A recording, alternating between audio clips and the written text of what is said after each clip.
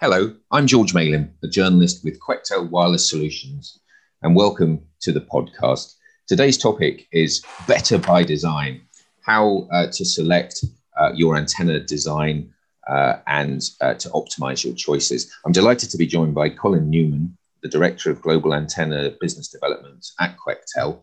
Colin, welcome to the podcast. Thank you, George. Thank you. I've got some questions that I'd like to run through with you today. The first question is, obviously there's no way to fix a bad antenna integration. So what are the key steps that developers can take to avoid this happening? That's a good question, George. So the most important step to consider first is the antenna location early in your design architecture, because embedded antennas only work well in a limited number of places.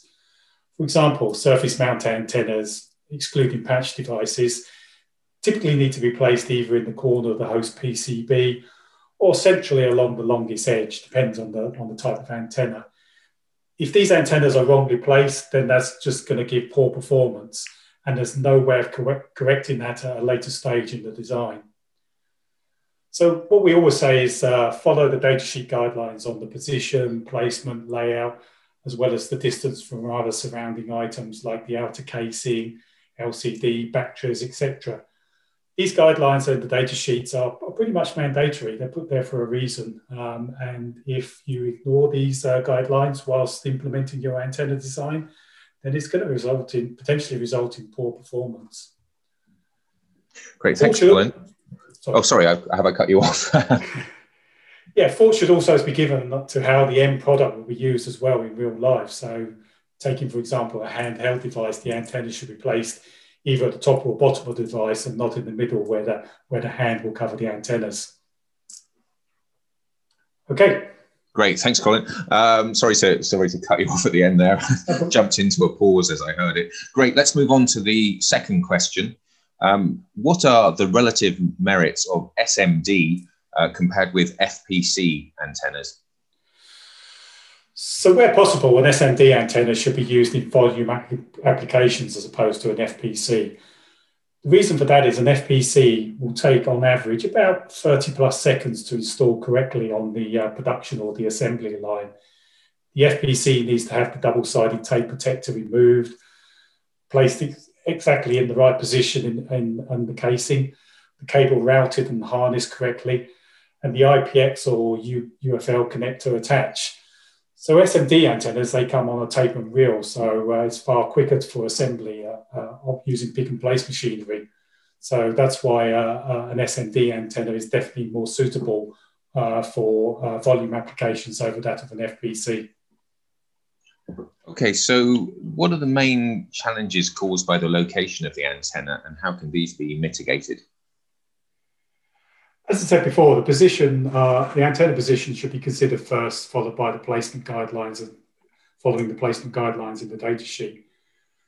The antenna position must be given priority over all other parts because it does only work in certain positions.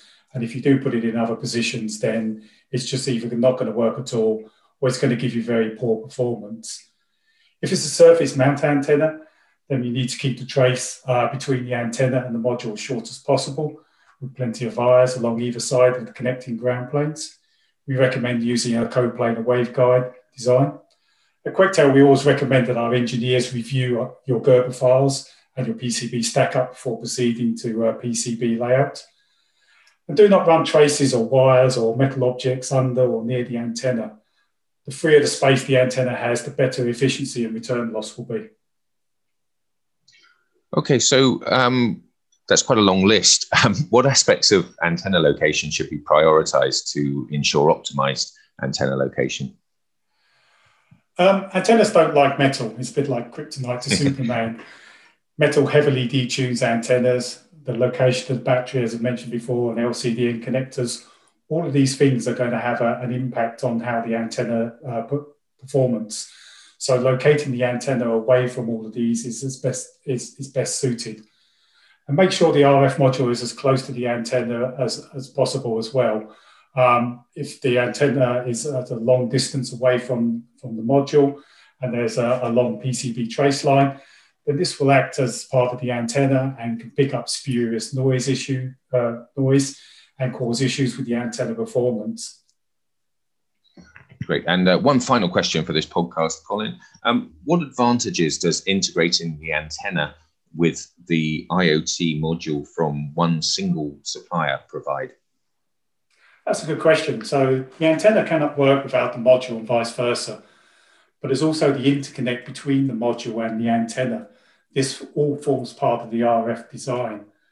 So tested and proven reference designs using both devices from one single supplier greatly helps here, but also streamlining the support for the customer from one engineering team that has designed both the antennas and designed the module can help speed up the design process and quicker time to market for the customer with their design.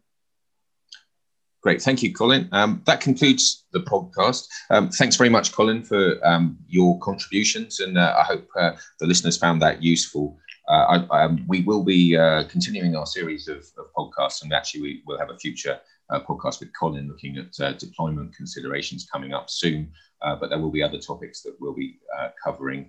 So please listen to our social channels and view our website to find out what's happening next. But thanks again to Colin Newman, the Director of Global Antenna Business Development at Quectel. Thanks, Colin. Thank you, George.